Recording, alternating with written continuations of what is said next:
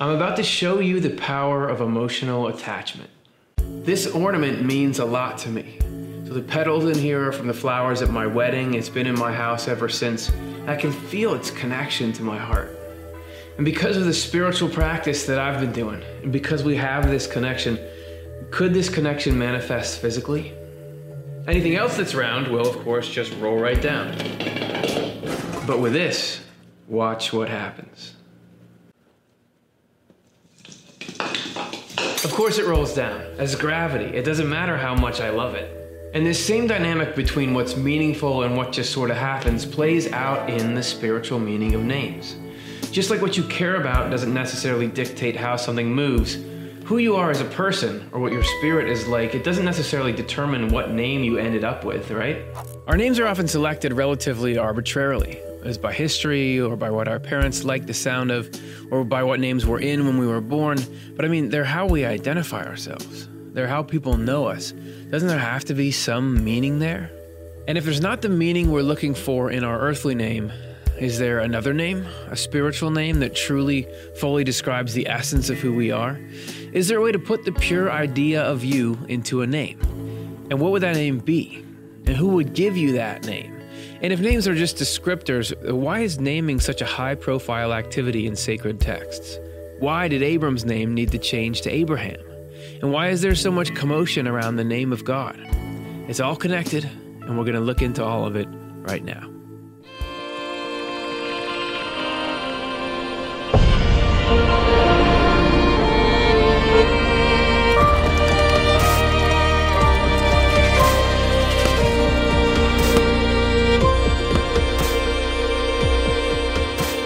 Hey everybody, welcome to Swedenborg and Life. Today we're going to be talking about the spiritual meaning of names. My name is Curtis Childs and I'll be your host. Here's Dr. Jonathan Rose. Hey everybody. Thanks so much for joining us, and take a look at that. We've got some names up here yes, we already. do. And if we're doing a show about the spiritual meaning of names, we got to be able to pick some meaning at least out of these ones. Here, I guess. So do these names mean anything?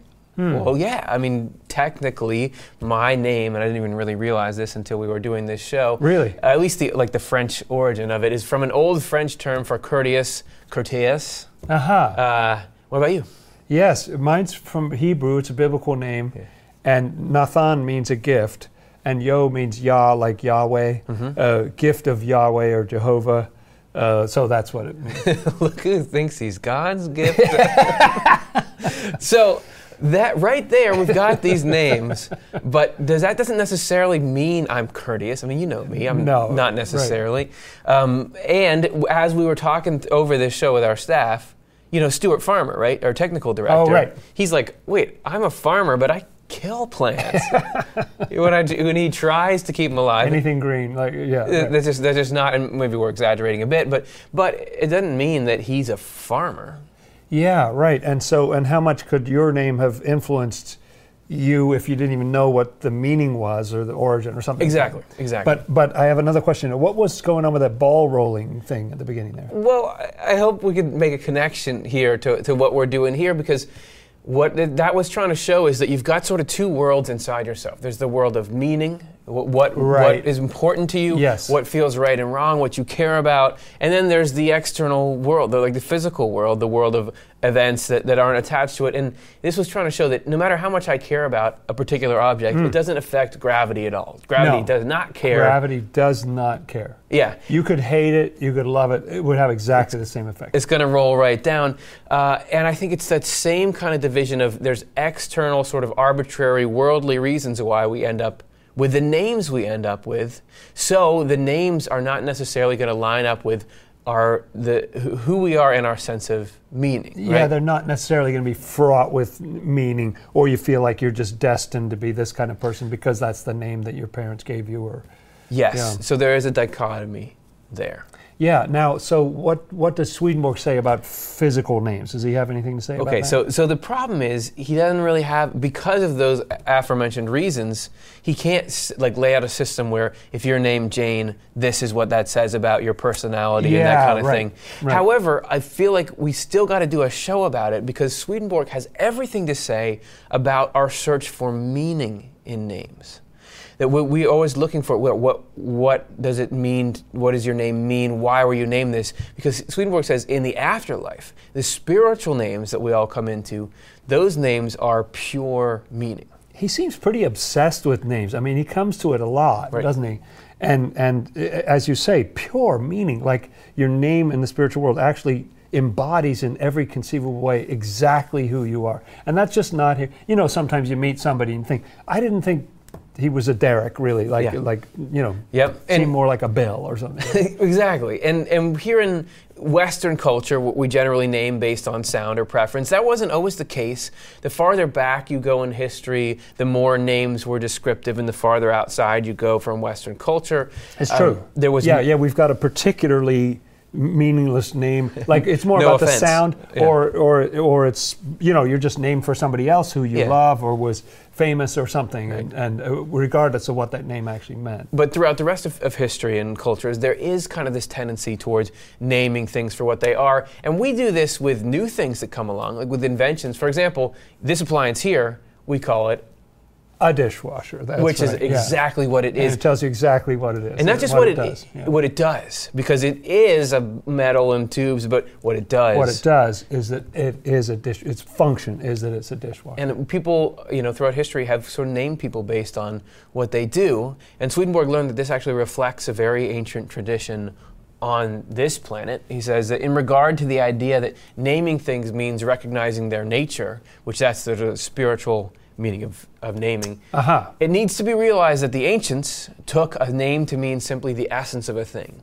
and seeing something and naming it to mean recognizing its nature. And I feel like we, you know, because we want to know when we hear a new name, don't we sometimes say, well, what does that mean? Yeah. Like there's still something in our spirit that feels like it should mean something. That name should mean something. Yeah. This was due to the fact that they gave their daughters and sons names with a relevant meaning. Every name had a unique element that indicated where people were from and what they were like. Since names then told where people were from and what they were like, that is exactly what naming something meant to those ancient people. So even like the phrase naming has that meaning to them. Recognizing that quality. Such a manner of speaking was familiar to them, and anyone who fails to understand it will be puzzled by the symbolism. Yes. And particularly the symbolism that comes out when you start looking at the spiritual side of names. And Swedenborg said that all these ancient practices and our search for the meaning in names come from the fact that in the spiritual world, names are used inextricably with meaning. Yes, names embody meaning, reflect meaning, and that's right. And we're going to take a look at just how that works now. So spiritual names are full of significance, and Swedenborg learned a lot about what that significance was and how it comes to be. But if we're going to look at names, let's first step back a level and just take a look at the nature of spiritual words in general.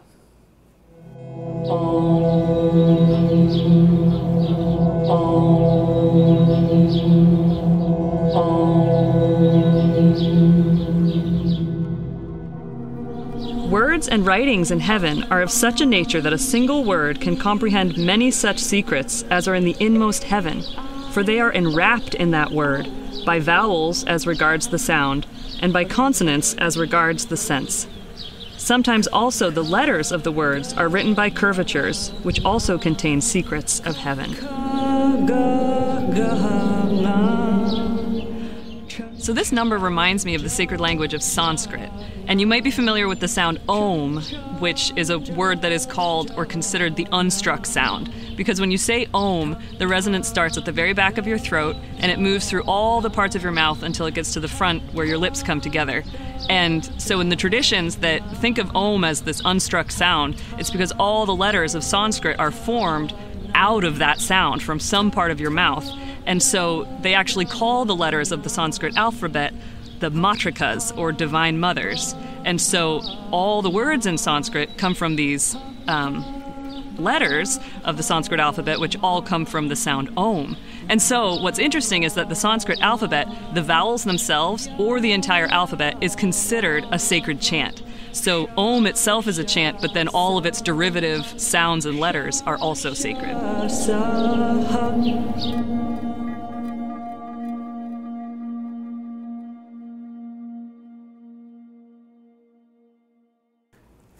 I love the idea of a sacred language, and why would Sanskrit be sacred? And is part of it the way that it functions? If you think about Om encapsulating within it many different things, is that approaching the way that spiritual language functions? Swedenborg writes, I talked with him in the spiritual language. So this is Swedenborg talking to an angel or a spirit. I talked with him in the spiritual language of representatives, which conveys one's meaning fully and many things in a moment. So he's saying some kind of Om to this guy, that you can sort of multitask in what you're accomplishing when you communicate with somebody spiritually, because that language is more effective, more dense, something like that. If we've got that for spiritual language, that words can communicate this full completeness of meaning, names can actually do the same thing too.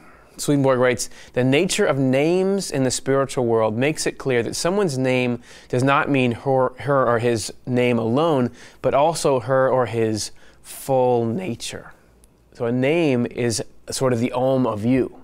That it's not just, here's a couple sounds that are associated with you on your birth certificate. I am saying everything about you when I say your name. And sometimes the effect of saying a spiritual name is really tangible and really visual in how it affects somebody spiritually. So Swedenborg writes, when anyone is named or a name is mentioned, an idea of the person's character springs to mind. A picture of everything that belongs to, exists with, or resides in the person. So you can say, let's say we're talking about Susie, or whatever her spiritual name is. When I start to talk about her, the name doesn't just prompt, oh yeah, that jogs the memory and it's got the right sounds. This is an expression of, I like these three categories Swedenborg had, of everything that belongs to her, and this would not just be objects, of course, but characteristics and talents or whatever that is, exists with the thing she's participating in or resides within. And this could be things in the depths of a person that maybe they aren't even aware of existing, or that you have only somebody else could get that kind of insight into it. All this stuff, this entire complete picture of the person can come to mind just by hearing this perfectly suited spiritual name. We've established that you've got a spiritual name that by itself can call to mind the whole unique essence of a particular person. But to know why spiritual names could be so precise in the first place, you've got to look at the origin and nature of spiritual language. And we're going to start with spiritual letters. This naming is affected by spiritual language, which is such that it can give a name to everything, because there each letter signifies one thing.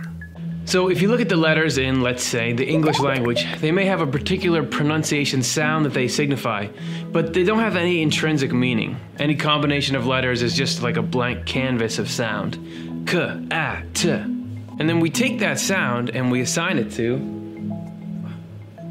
this furry creature that walks around and wants you to pet it, probably doesn't really want to be on this show right now. But there's no connection between those letters and that word and this actual creature. And that's fine. I'm not saying it's good or bad, but that's just how it is in English, but not all written characters are like that. So Chinese characters can be complex and difficult, but all of them can be divided into simple strokes. So when we are writing the strokes, we are building up the meaning of the word. For example, this is a Chinese character. It pronounced as 人, and it means a person. It looks like a person. See, it got two legs here. But when we add one more stroke here, it feels like the person opens his arm and he's describing something huge. So this word means huge. And if we put one more stroke here, it looks like the huge got a limitation, got a top, and that means the hugest thing in the world. And the ancient Chinese people think that the biggest thing in the world is the sky. So this word means sky. Here we have an example where it seems like the appearance of these written characters are starting to be tied to the thing that they're describing, right? And we have these spiritual letters that Swedenborg describes that seem to take that ability to fully represent something to the next level. And the letters combined into one word, forming a person's name, include the entire state of what is named. This is one of the wonderful things of the spiritual world. Well, is it a little bit like that, that name acronym thing people do? You got Fred, and he's really great, and he's friendly, really cool, he's a good guy, whatever D is, something. But spiritually, each letter, whatever they would actually look like, would contain a perfect description of a part of your essence. And so then in totality, in the sequence that they're in, they would spell out you. And the reason why we could be confident that your spiritual letters would end up expressing you is that spiritual words are a full expression of a concept. All spirits share a common language that flows from their thinking and is made up of concepts that are heard as words in the spiritual world. So a concept that's heard as a word. What I think that means is, think of the word movement. We see that, and that gives us an idea of actual movement. And we can identify that in an example. But you could also say that this example, which is totally different, is movement as well. Any of these things are movement because they're all expressions of the concept behind movement. So even if you weren't looking at anything, you can kind of picture movement, or you know what movement is that would qualify all those as renderings of it. So if you took that concept of what movement is and were able to speak that concept directly, that's an example of a spiritual word. So like the spiritual word for movement is an expression of its essence, the word for you is an expression of you. Isn't that true to an extent on earth too, right? We hear the name of somebody we know, it brings to mind the qualities that we know about them. So the name has an association with qualities for us, but it's an association with our particular opinion of that person.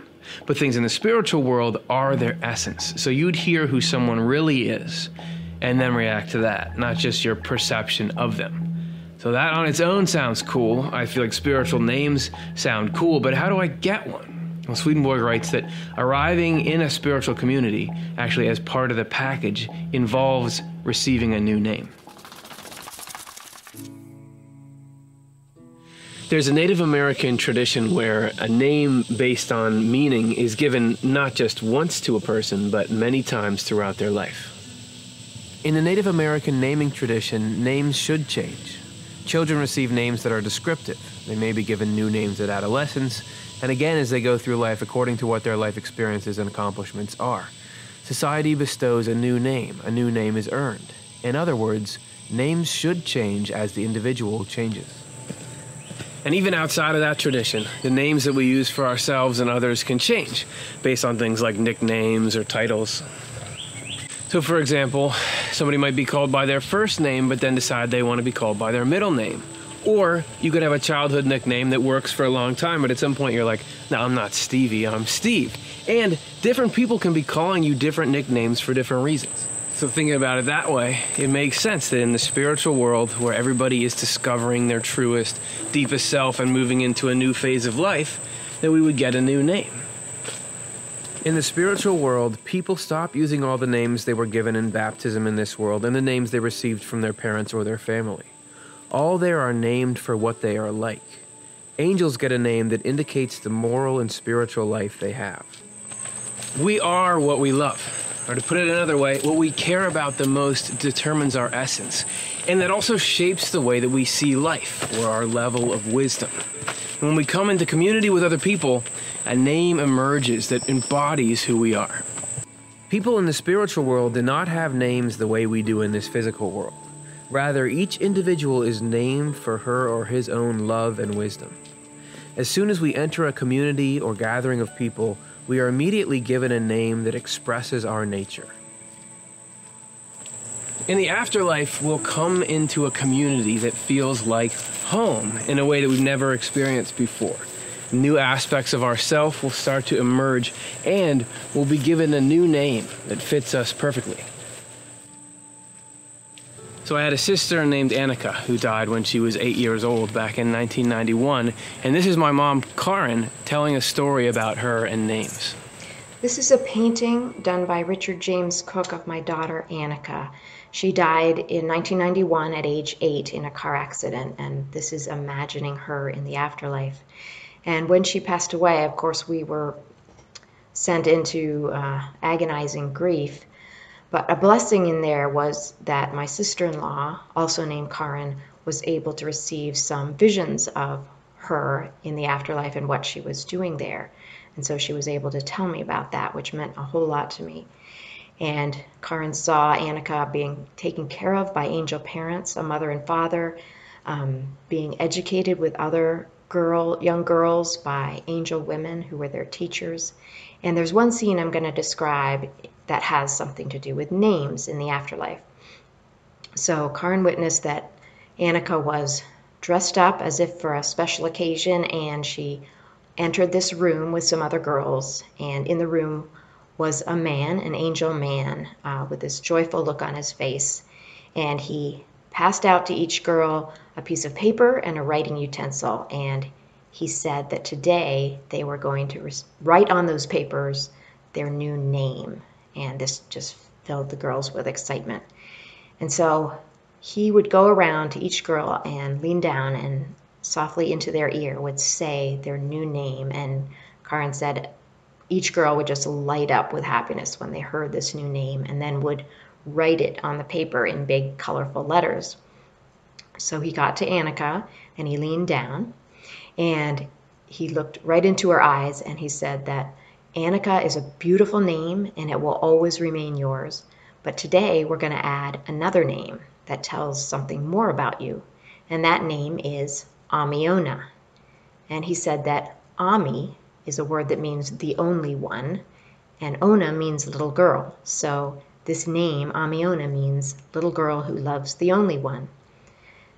Then, of course, Amiona was overjoyed about this. She wrote this name down on her paper.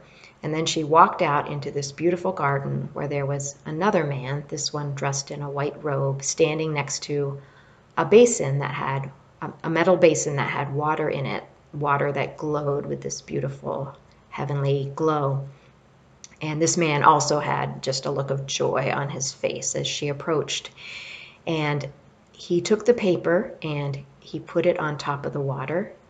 And he said to her, this name, Amiona, is a sign that you'll now be learning how to become a part of God's heaven. And you'll have this name until you're grown up and fully come to dwell in your home community in heaven and with your eternal partner, your married partner. And so then he gave her a bouquet of white flowers and a golden bracelet. So this was just a beautiful and joyful little ceremony that was a celebration, marking and acknowledging a new aspect of her life and of herself.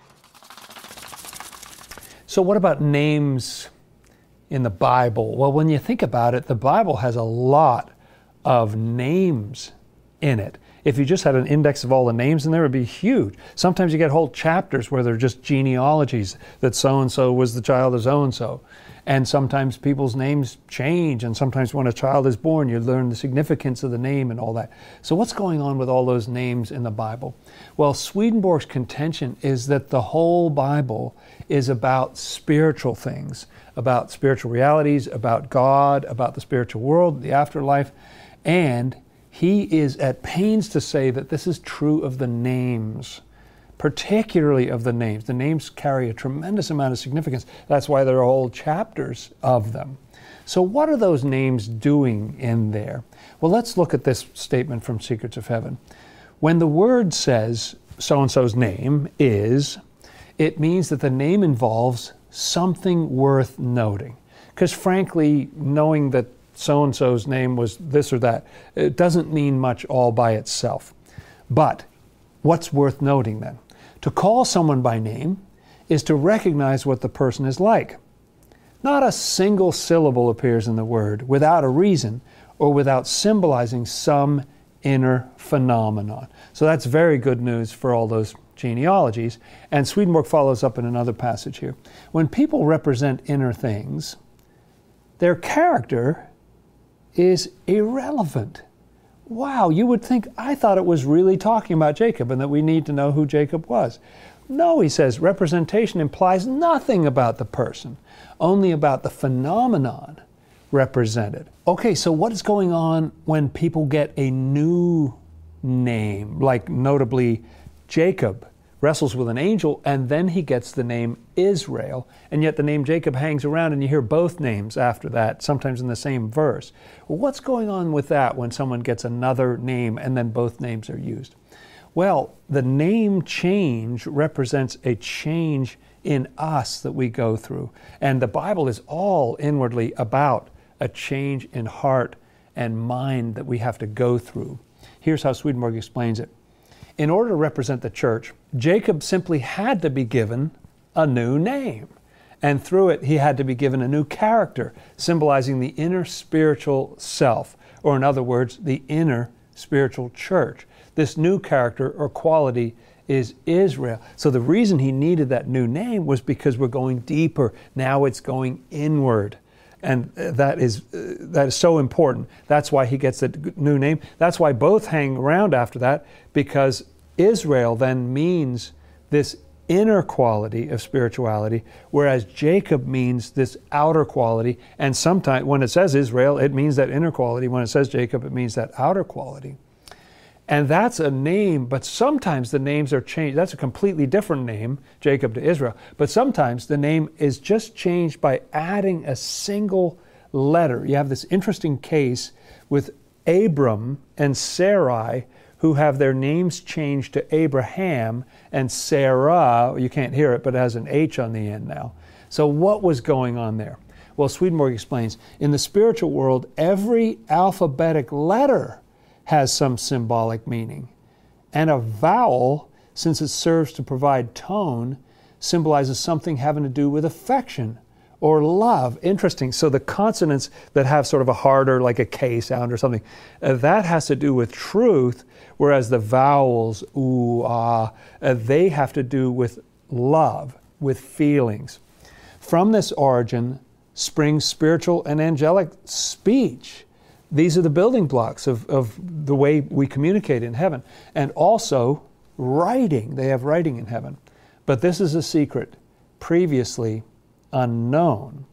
So what's going on with Abraham and Sarah that they get that additional H? Well, the H, Swedenborg explains here, represents something divine. Abraham was about to represent the Lord. Not simply the Lord, but the Lord's inner self. Again, there's something internal, a movement that's more internal or deeper. And therefore, his heavenly love. So his character had to be effaced first. That is, the name Abram had to take on a new character capable of representing the Lord. This is something that goes on with us to some extent as we go through our rebirth as well. As a result, the letter H was taken from Jehovah's name. In the original Tetragrammaton, two of the letters are this H, the He in Hebrew. And so that's where that H came from, Swedenborg explains. And it was inserted, and now he was called Abraham. The letter H is the only letter in Jehovah's name that involves divinity, and it means the I am, or being. Likewise, for Sarai, in a later verse, the same letter was added to her name, and she was called Sarah. So Abraham and Sarah were husband and wife. What is going on there? Well, what's going on is this marriage that Swedenborg is saying is always going on in Scripture between love and wisdom, between goodness and truth, between faith and charity. And so both of these things are upgraded, and this is done just by the simple addition of one letter. How could that be? Well, here's something Swedenborg says about that. H involves infinity because it is simply an aspirate sound. It's just actually the breath itself, as if there was a breath of the divine that was added right into Abram's name to become Abraham, and added into Sarai's name. She became Sarah with that breath in there. So in a certain way, that breath, the very being itself of the divine, you see something about the divine and the human coming together there in that very name. And you have two breathings in the name of Yahweh or Yehovah or however you pronounce it. It has two He's in there. And that might be the in-breath and the out-breath. Everything we're experiencing as we're breathing is that divine life. And so there was more of that life in Abraham and in Sarah than there was in Abram. and Sarai. And that brings us to the name or names of God. Aren't there a lot of names of God? What about that? So, name of God, relatively important thing. And let's see if we can take these principles that we've been learning and use them to get some more insight into the nature of this divine naming. So we talked about letters, and since every letter has a spiritual attribute to it, it's got to say something about the Lord when he's called the Alpha and the Omega in the book of Revelation. Oh yeah, would you read that for passages? Us? Sure. I am the Alpha and the Omega, says the Lord God, who is and who was and who is to come, the Almighty. And that's in the beginning of the book of Revelation. Then at the end you see this. I am the Alpha and the Omega, the first and the last, the beginning and the end. Now that first and last and beginning and end is meaningful because the Greek alphabet starts with the letter alpha. Alpha is actually a Greek letter. Okay. Omega is a letter. So interesting that they would pick out those letters as a name for God and to say, hey, here's the first letter. And so the beginning and the end, it's the first letter and the last letter. And that didn't just happen, that God is walking in and like, I don't really have a good nickname. What, Alpha and Omega? Swedenborg says that there's tons of meaning in that. And actually, it goes back to a quote you already referenced in the section you were just doing, but there's a little part before that is relevant to our current conversations. This is back to Apocalypse Revealed 29. The Lord is called the Alpha and the Omega because Alpha and Omega are the first and last letters of the Greek alphabet. And they consequently symbolize all things in their entirety. Oh, everything in between. Yeah, so you get the beginning, you get the end, you've got everything in between there. Right. Yeah, I'm Mr. A to Z, as Jason Mraz says. That's right. That is because in the spiritual world, every alphabetic letter has some symbolic meaning, as you read, and a vowel, since it serves to provide tone, symbolizes something having to do with affection or love. So in that context, what does that tell us about God? Yeah, well, it would mean, it's interesting that alpha is a vowel, omega is a vowel. And so because vowels have to do with love, it's kind of God saying, I begin and end with love. That's the most important thing you need to know about me. And so I am lovingly present everywhere. Like my love is through the whole alphabet and the whole universe. It goes from just, okay, why are you telling me this name, TMI? I don't need to know this right now. By the way, you can call me this, to saying this is a very powerful message of love and instruction and hope and faith that I'm giving to you right now. And so in the spiritual world, every nuance of our character is reflected in the unique combination, as we were already saying, of letters and sounds that make up our name. So, for example, let's say that you have a person here who's a spirit in the spiritual world, and she has a name written in heavenly letters. That name would reflect her total essence and her character. What's unique, what she loves, what she understands. Right. Yeah. It might represent particular characteristics about her. We'll just do a little summary of what that could be, right? So we went over that, but now, since God has infinite qualities, and he's infinite, the name of God has got to reflect all those qualities, right? What kind of a name? Yeah, what name is going to hold everything, you know? The infinite qualities of God just couldn't be contained in just one string of letters. You know, earthly language is too limited. And that's no doubt why the Bible, just take the Bible, that tradition alone has over 900 different names, epithets, terms, you know, from the Judeo-Christian heritage. And then in Islam, you've got the 99 names of Allah, right? And the Baha'i faith has quite a list as well. And add to that the names of the Creator from all these different world religions, and you get a whole lot of names. And those names have actually led to a lot of problems. I mean, these different names for God have been a huge point of contention and religious animosity throughout history. Violence even, yeah, that's right. You know, despite the fact that everyone understands, oh, we all have a different name for water in our different languages. It's like, no, you call God that, I'm not down with that. And actually, Swedenborg comments on the root of this problem. He says, the people of the ancient church did not take a name to mean a name, but the whole quality.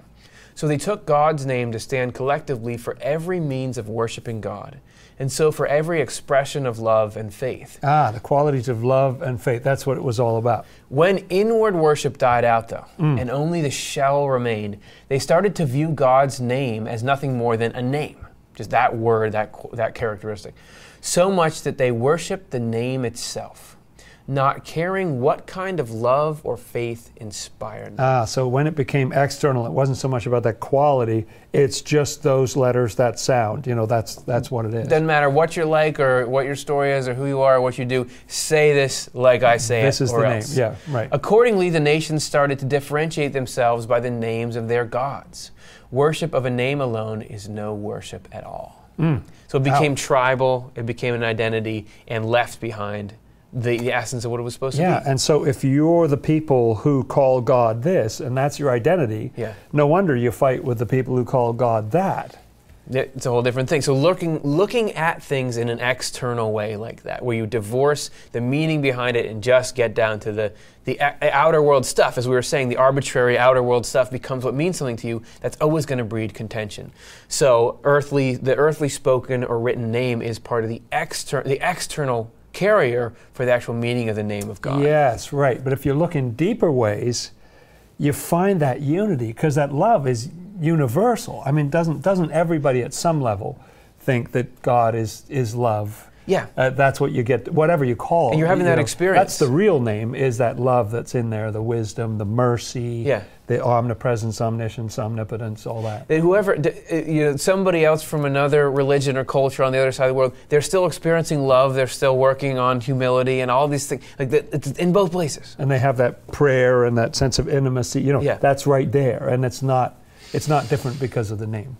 Yeah, so worshiping the qualities represented by the names of God can help us realize that we're all actually worshiping the same divine person. Yeah, if you could rise up, it would, because so much bloodshed, so much warfare over these names. Yeah. But if you got it, we're talking about love, we're talking about mercy and so on, truth and important things like that. Yeah. We'd get over all that, wouldn't we? It's about going from the name to the spiritual meaning of the name, which is what the whole show is about. If we can do that with God, a lot of good would happen. And we'll give you an example of just what we mean about the qualities in the name right here.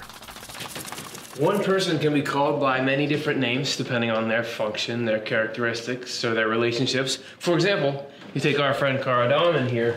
People call her different things depending on what the situation is and who's talking to her.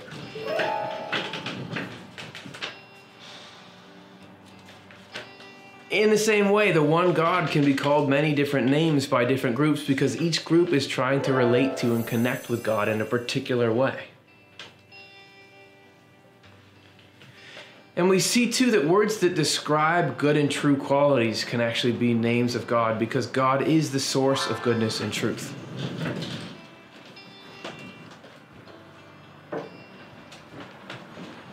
That's why this prophecy in Isaiah gives descriptive words as names, because those names are qualities and ways that God can be active in our lives. So with all that, what is the true significance of the name of God?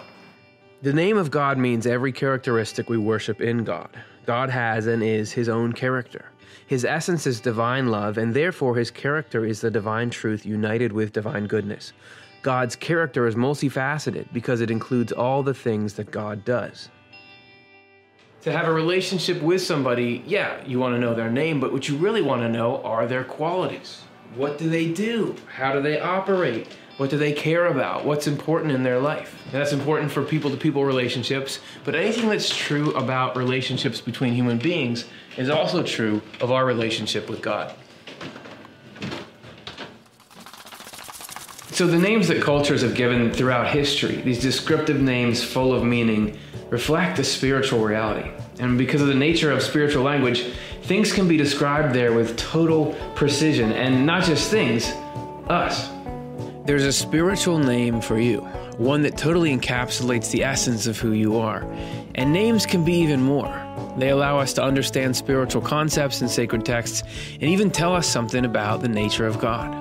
And I guess that even though our physical names don't necessarily match our personality exactly, we can work to develop our character and our impact on people, and through that affect what our name means to people. Hopefully we can have it so that when people in this world think about our name, because of the kind of person that we've been to them, they get this loving, friendly, spiritual picture in their minds along with it.